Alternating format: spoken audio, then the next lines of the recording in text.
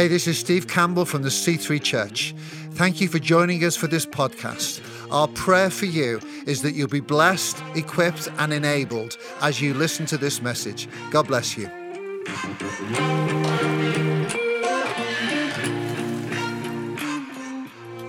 But it's great to have Krish with us.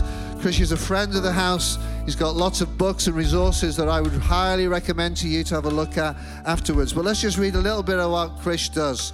It is Krish Kandiah OBE, we should say, because he got honoured in the last round of that. Helping to solve some of society's seemingly intractable problems through partnership across civil society, faith communities, government, and philanthropy. A social entrepreneur, a broadcaster, an author and speaker, and a great friend. So would you please welcome Krish Kandiah.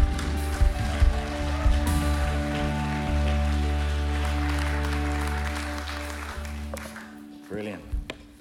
Well, good morning, everybody.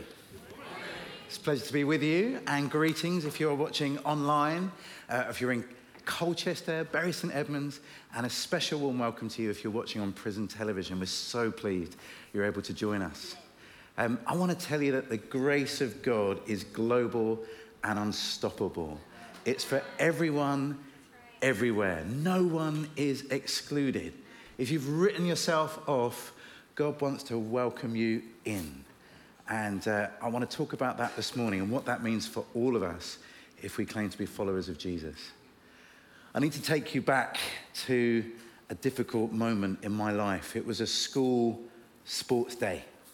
And I don't know if you remember school sports days. Do we still have school sports days? Yes. Ours was at a local stadium in Brighton, the Withdean Stadium. It had one of those bouncy tracks.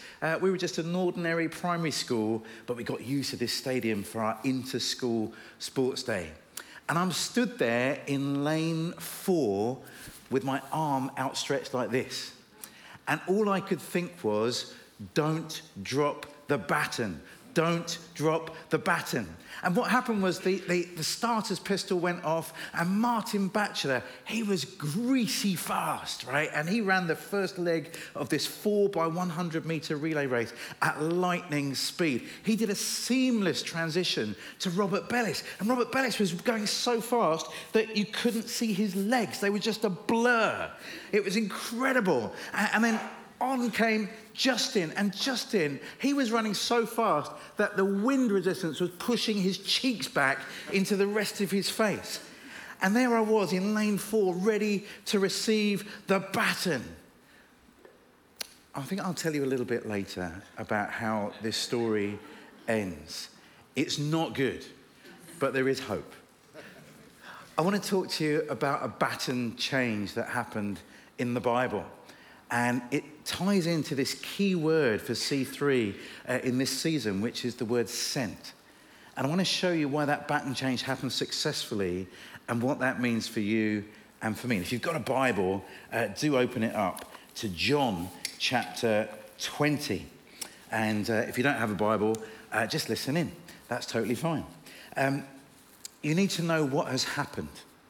The most important event in human history has taken place. Jesus has died for the sins of the world. I don't know what kind of church you are, but in some churches that might elicit a little kind of round of applause for God, or a hallelujah, or a praise. All right, let me try this again. Jesus has died for the sins of the world. Not only that, he's been risen from the dead. And where is the church after this most important event? The event that changes everything, the event that changed BC to AD, that reset every clock. What is the earliest church doing just seconds, moments after these events have taken place? Have a look at John chapter 20, verse 19. On the evening of that first day of the week, when the disciples were together with the doors locked for fear of the Jewish leaders. Hang on. The most important event in human history has taken place. And where is the church? They are locked in a room for fear. You need to know that fear locks us in. It prevents us from being part of the amazing adventure that God calls each one of us to be on. And I wish I could tell you that the fear ends in this chapter and the church has been released from it for millennia and generations since. But sadly, that fear still locks us in today. Many of us Christians, we kind of live in a kind of retreat mode from the rest of the world. We try to insulate ourselves as much as possible from the effects of our culture and our world by going underground. There's a book that really drove me mad about this. It's called The Benedict Option. And the book basically says, the world is so broken, the only thing Christians can do is to hide. And don't let your children go to secular school because they'll become secularized. In fact, don't even let your children play with children who don't love Jesus because they might be impacted negatively. Work for a Christian company. Only go to Christian institutions. Hide. Some people try that in a less scary way. So imagine that you can wake up in your Christian home and the first thing that wakes you up could be Christian radio. And then you wake up and then you put on your Christian clothes and your Christian socks and shoes. You go downstairs, if you've got a downstairs, and you have breakfast with your Christian family. Maybe you have some Christian tea bags and a Christian cornflakes. And then you get in your car that you bought from a Christian car dealership. And maybe you have to go to the secular workspace. But don't worry, you can have a Christian screensaver to protect you. And then at the end of the day, maybe you go home, you listen more to the Christian radio, you come out to a Christian meeting, and then you watch Christian television, and then you go to bed and you dream Christian dreams. For fear that we'll be contaminated or broken by the culture around us. Let's hide. That's the first thought that the earliest church had. Jesus has died for the sins of the world, but the church is locked in for fear. But something happens in this room that means you and I are here today. If these events hadn't have happened, that would have been the end. There'd have been very few Christians, maybe 11 if you're lucky. But something happens in that room that transforms scared disciples into spiritual superheroes. Let's see what it was. 3 things I think that will unlock the fear for you. On that evening, on the first day of the week, when the disciples were together with doors locked for fear of the Jewish leaders, Jesus came and stood among them and said, "Peace be with you." After he said this, he showed them his hands and side. The disciples were overjoyed when they saw the Lord. 3 things. Firstly, the first thing that Jesus says to his disciples is important. In fact, it's so important that he says it twice. Have a look at verse 19. Jesus came and stood among them and said, "Peace be with you." Verse 21. Again, Jesus said, "Peace be with you." Now, John, who's writing this gospel, is very taut with his language. He never wastes words. He didn't have space for the parable of the prodigal son, which I thought was a great parable, but John hasn't got space for it because he's being really concise. But he still wants to repeat twice that the first words that Jesus says to this early church who were fearful was peace. This word is shalom. It means everything rightly ordered. Why is this so significant? Because before Jesus went to the cross, he promised his disciples something. He says, "I'm going to go away, right? But I'm going to leave you peace." Jesus promises peace before his cross and resurrection, and after he's resurrected, he pronounces peace. The cross made peace possible between you, me, God, and the world. That's why Jesus submitted himself to it. We're entering the season of Lent. I know some of us don't kind of do the liturgical calendar. I'm going to argue why we should in a minute. But at Lent, we begin to prepare ourselves for the significance of what happened on Good Friday and Easter Sunday. And what happened was Jesus made peace possible. You and I were about as far from God as it was possible to be. It says in Ephesians that we were objects of wrath. God was angry at us. Why? Probably the same reason I'm angry with myself. The sin, the stupidity, the brokenness, the wickedness that I've involved myself with. Maybe you can see that in your own history, in your own life. God hates sin. And to be honest, we do too, most of the time. When you hear about a lorry just yesterday found by a motorway with 18 dead Afghans in the back because someone was trafficking them but didn't think about leaving them any oxygen to breathe. People so desperate, they were fleeing war and terror that they paid loads of money and they got locked in the back of a lorry and they suffocated to death. 18 people. This has happened before. People selling fake life jackets, can you imagine? For people that were making those small boat crossings across the Mediterranean or the Channel. They filled them with newspaper. Can you imagine how wicked that must be to deliberately give someone false hope, knowing they're so poor they'll do anything to get to safety, and then giving them a life jacket that's actually going to kill them rather than save them. You know how angry we get with sin and wickedness and injustice. And it's easy to point the finger and say, look at those evil people. But every time I'm pointing, there's 3 fingers pointing back at me. I know my heart is full too often of selfishness and wickedness. And God hates it. But God did something about it. God sent his only son into the world so that we might have peace with him. That God would punish Jesus in our stead, that we could be welcomed into the family of God. Knowing the peace of God quietens the fears and anxieties of these young men. Many people think they were just teenagers. They'd seen Jesus executed on a cross and maybe they thought it was going to happen to them. So they're locked in an upper room for fear. But Jesus just says, peace. He's done it before. Do you remember when there was a storm battering a tiny little boat and the disciples think they're going to be killed? Don't you care if we die? They say to Jesus. Jesus was asleep peacefully in the boat. And he wakes up and he just says, be still, shalom. Suddenly, billions of cubic liters of air and water stop raging because the king is in town. And he can bring peace out of chaos. Peace, he speaks to these frightened disciples. That's the first key for unlocking fear. Know the peace of the gospel. Know that whoever you are, whatever you've done, however broken you feel inside, however scared you are of what people might find out about you, God sees you and offers you peace. It's incredible. The second thing that happens is Jesus shows them his hands and his side. It's me. I didn't just recover from the cross, I died. But God has resurrected me. This is a true historical fact. Christianity is not a myth. It's not a fairy tale. It's not just a kind of security blanket to make you feel better in the night. It's real.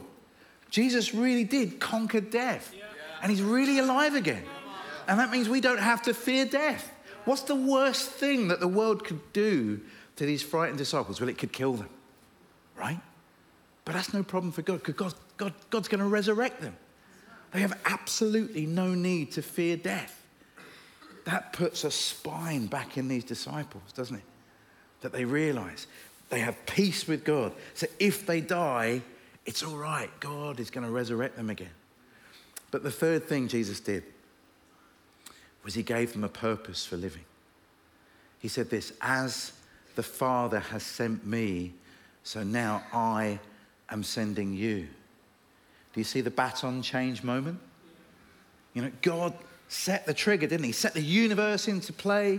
He sent his people into that universe. He gave them a mission, even going all the way back to Abraham. He says, I have blessed you so that you can be a blessing to others. Go and bless the nations. That mission was given to the whole Jewish nation. Sometimes they got it right. Sometimes they got it wrong. When they got it wrong, God actually punished them and sent them into exile because of the way they treated the poor, the vulnerable, and the Gentiles. And now Jesus is coming to say, look, here I am. I'm fulfilling that mission that was given to Abraham. I'm the blessing of God being poured out into the world. Everyone that had a touch point with Jesus had an opportunity for shalom, for peace, for blessing. And now he says to these frightened disciples, peace, I'm alive. And you've got a job to do. You can't stay locked in. I want to release you on the world. I'm so grateful that those disciples took that commission seriously. Imagine they hadn't. The gospel would have just been great for those 11 people in the room. That would have been it. But thanks to faithful men and women, boys and girls through the generations, there's been an unbroken chain, hasn't there? Of the gospel, one generation to another, one continent to another, spreading around the world, the unstoppable global grace of God. And now it comes to us. What will we do? This is our moment. When I was growing up, I loved a TV show called Record Breakers. I don't know if you remember it. Some of you are too old, you don't even know what a TV is. You've only got the internet and YouTube. But this show basically was like a half an hour show where they had this expert who helped write the Guinness Book of World Records. His name was Norris McWhirter. And he was a genius, right? He knew everything about every single record. But the record they tried to break most often was the domino toppling world record. I don't know why that would happen so often, but someone would spend like 3 weeks setting up a warehouse with like 1 million dominoes, and they'd get some kind of B-list celebrity from Bucks Fizz or someone. I'm showing my age. You don't know what that is. That's okay. And they would, Cheryl would kind of press the first domino, and then these dominoes would spread across the room. And normally there'd be all black dominoes until the world record-breaking domino was going to fall. That would be the red one. And what would happen, probably about 5 dominoes away from the red domino, a domino would wobble but refuse to fall over. It was terrible. Like the whole nation's children were kind of semi-traumatized by this disappointment. Oh my goodness, like after all that work, how can you get here and you wobble and you don't do anything? That's useless. And then there was this guy called Roy Castle, and he'd kind of G us up again by getting his trumpet out and start singing a song called Dedication. That's what it takes. Anyway, look, you and I do not want to be that domino in God's great global grace-spreading mission that wobbles and doesn't play its part. Because it kind of makes all that went before not unimportant, but somehow it hasn't transmitted that momentum on through us. And if that happens, something's gone wrong.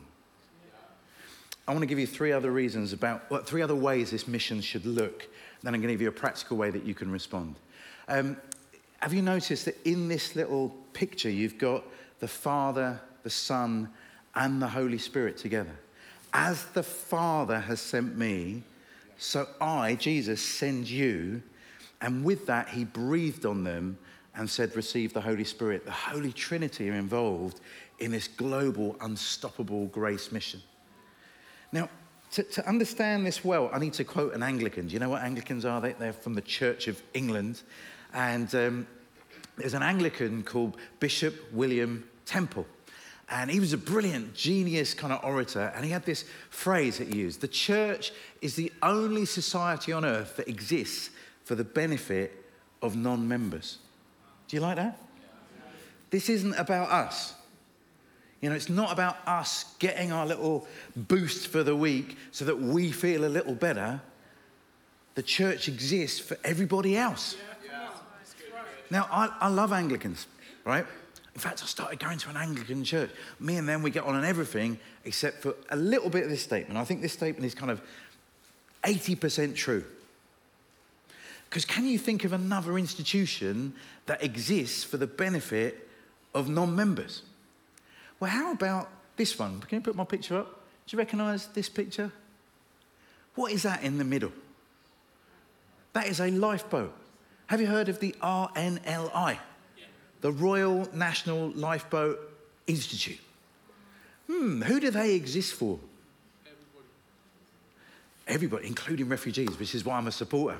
When Nigel Farage told them off, I became a supporter and encouraged everybody else to support them for going and rescuing refugees. It's brilliant, and asylum seekers. But look, imagine this. Imagine the local RNLI, and I know we're in Cambridge, we're a long way from the sea, but just imagine. Imagine the local RNLI is struggling for funds, struggling for impact, and they say, look, we're asking a lot of our lifeboat men and women, aren't we? We're asking them to be available to be on a mission 24 hours a day, 7 days a week. That's a lot, and we don't even pay them for this, so maybe we should tone down the offering and ask people to give less and do less.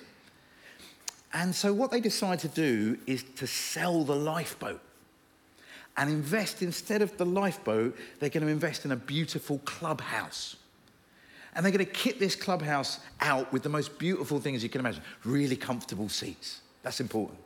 A fantastic sound system. An incredible video wall so they can watch great sea rescues of the past. And they need a sound system so they can sing sea shanties to kind of remind them of the time on the wave. Do you see what I'm talking about? Yeah. Is it possible that we, the church, have substituted the mission of God for our own personal pleasure?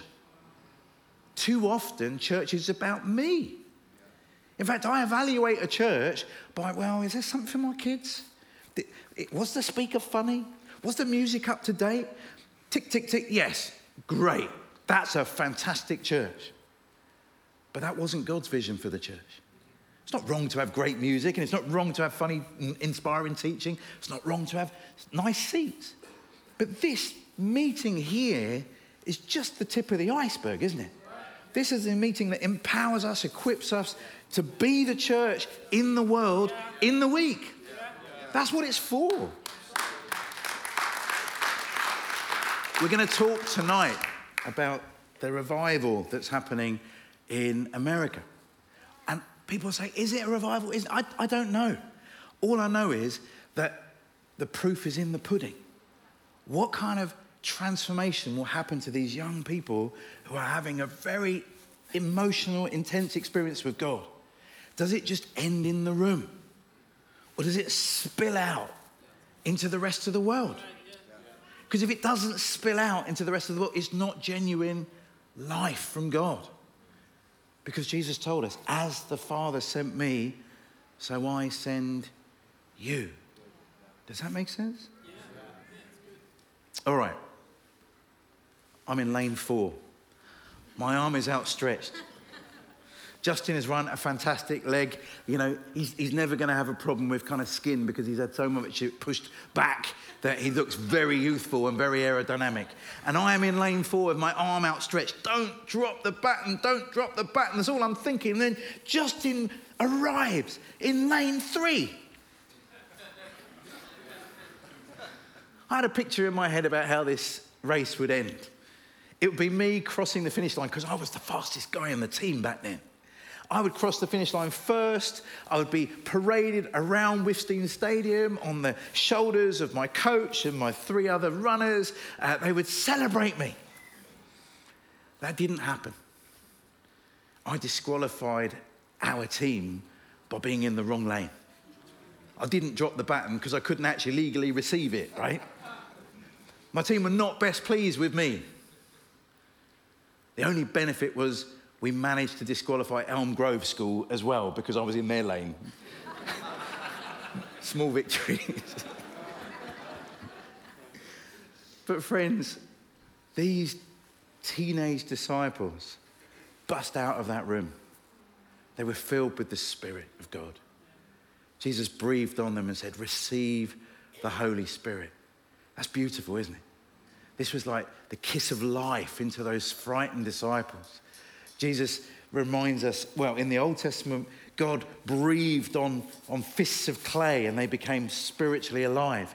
Now he breathes on frightened disciples and they become spiritually active. They're willing to get out into the world. They're unstoppable. People tried to kill the disciples and they said, bring it on. They tried to kill Peter apparently on a cross and he said, I wasn't worthy to be crucified the way Jesus was. Crucify me upside down is how some of the traditions went. Christians were sawn in two. They were stuck in prison. Nothing would stop them because they knew the peace of the gospel, the reality of the resurrection, and they were part and caught up in the mission of God. Friends, I can't promise you that opening yourself up to the Holy Spirit will make your life better. It might give you a warm glow inside sometimes, but it might also send you out into really difficult situations. And I don't just mean those people that are called to be cross-cultural missionaries and give up their jobs. I mean, it could just be difficult in your family when you try to share your faith with a brother, a sister, a child, or a grandparent. It might be difficult in your workplace where instead of just going undercover, you're actually willing to identify As a Christian, it could be as easy as tomorrow morning when someone says, how was your weekend? You just drop into conversation. Actually, I went to church and I found out that God loves the entire world. And you just leave it there and see what happens to your friends. That's what it could mean. It could lead you into incredible danger, but I promise you, there is no other life worth living. Yeah, that's right. This is what you and I were born for. And we should be willing to die for. All right, here's 2 responses you can make. One of them is a silly one and a fun one, and one is more serious. The silly one and the fun one is it's Lent. And many Christians decide to do something different for Lent. You know, give up chocolate, pray a little bit more, read the Bible, all fantastic things. I want to give you the opportunity, because Lent starts on Wednesday, to dig in and understand your faith a bit better. And so I brought loads of books with me. And we're actually doing a ridiculous deal. I think it's 5 books, should be £35, £20. And they're all about what does it mean to live as a disciple in the world today. Whether it's this one, which is Disciples, Why I Fall Asleep When I Pray, and 12 other discipleship dysfunctions. If you can identify with that, you might enjoy it. It's a light-hearted little book that will help you follow in the footsteps of the disciples. This one, The Greatest Secret, How Being God's Adopted Children Changes Everything. If you knew that you were... Oops, there you go. You're giving them away. If you knew that God loved you, whatever you did, wherever you've come from, I think that would transform everything we do. If you're passionate about refugees, this is our book about refugees. And if you've got people that don't share your Christian faith, this book could be fun. Faiththeism, Why Christians and Atheists Have More in Common Than You Think. Could be an interesting conversation start. So that's the silly one. Come meet me afterwards and buy some books. But here's the serious one. I want to show you an image. And you might be watching this at home alone. You might be in one of our venues around the country, or you might be here in this room.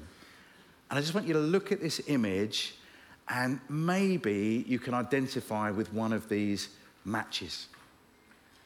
I think they represent 3 different types of Christians right now. So the match in the middle, that's someone who's alive to God, who's burning as best they could for Jesus. They're shining a light wherever they can. Fantastic. I want you to be like the burning bush. The burning bush should have been burnt up in a few seconds, but actually it was supernaturally sustained to keep burning for longer than it should have done, and that's what made Moses notice it. Remember? Yeah. So is this just youthful enthusiasm? Is this just a fresh excitement about becoming a Christian? How do you make sure you keep burning forever? We'd love to pray for you to continue burning. If you're in one of our venues, you might want to come to the middle in a minute when we give you an opportunity to do that. Or maybe this other match on the other side is you. You used to burn brightly, but actually you've become a bit jaded. That passion and energy that you had at the first start of your Christian life, that isn't there anymore. You're feeling burnt out. Well, we'd love to pray for renewal and restoration for you, that you might know again the power of the Spirit coursing through you, helping you to be a witness for Christ.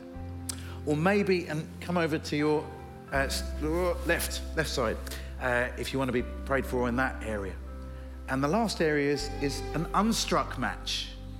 Maybe you know you're full of potential. There's so many things you think you could be useful for, but you haven't found your niche yet. Haven't found where God could really use you.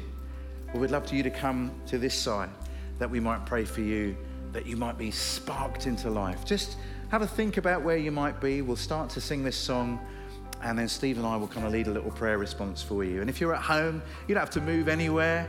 Just you might want to just open yourself up to God, maybe a little posture with your hands open. Say, look, Lord, where am I? What do I need? To be sparked into life, to continue to burn brightly, or do I need revival and restoral and restoration, that I might burn again as I once did? Let's stand together. Let's sing out, and then we'll have our response time together.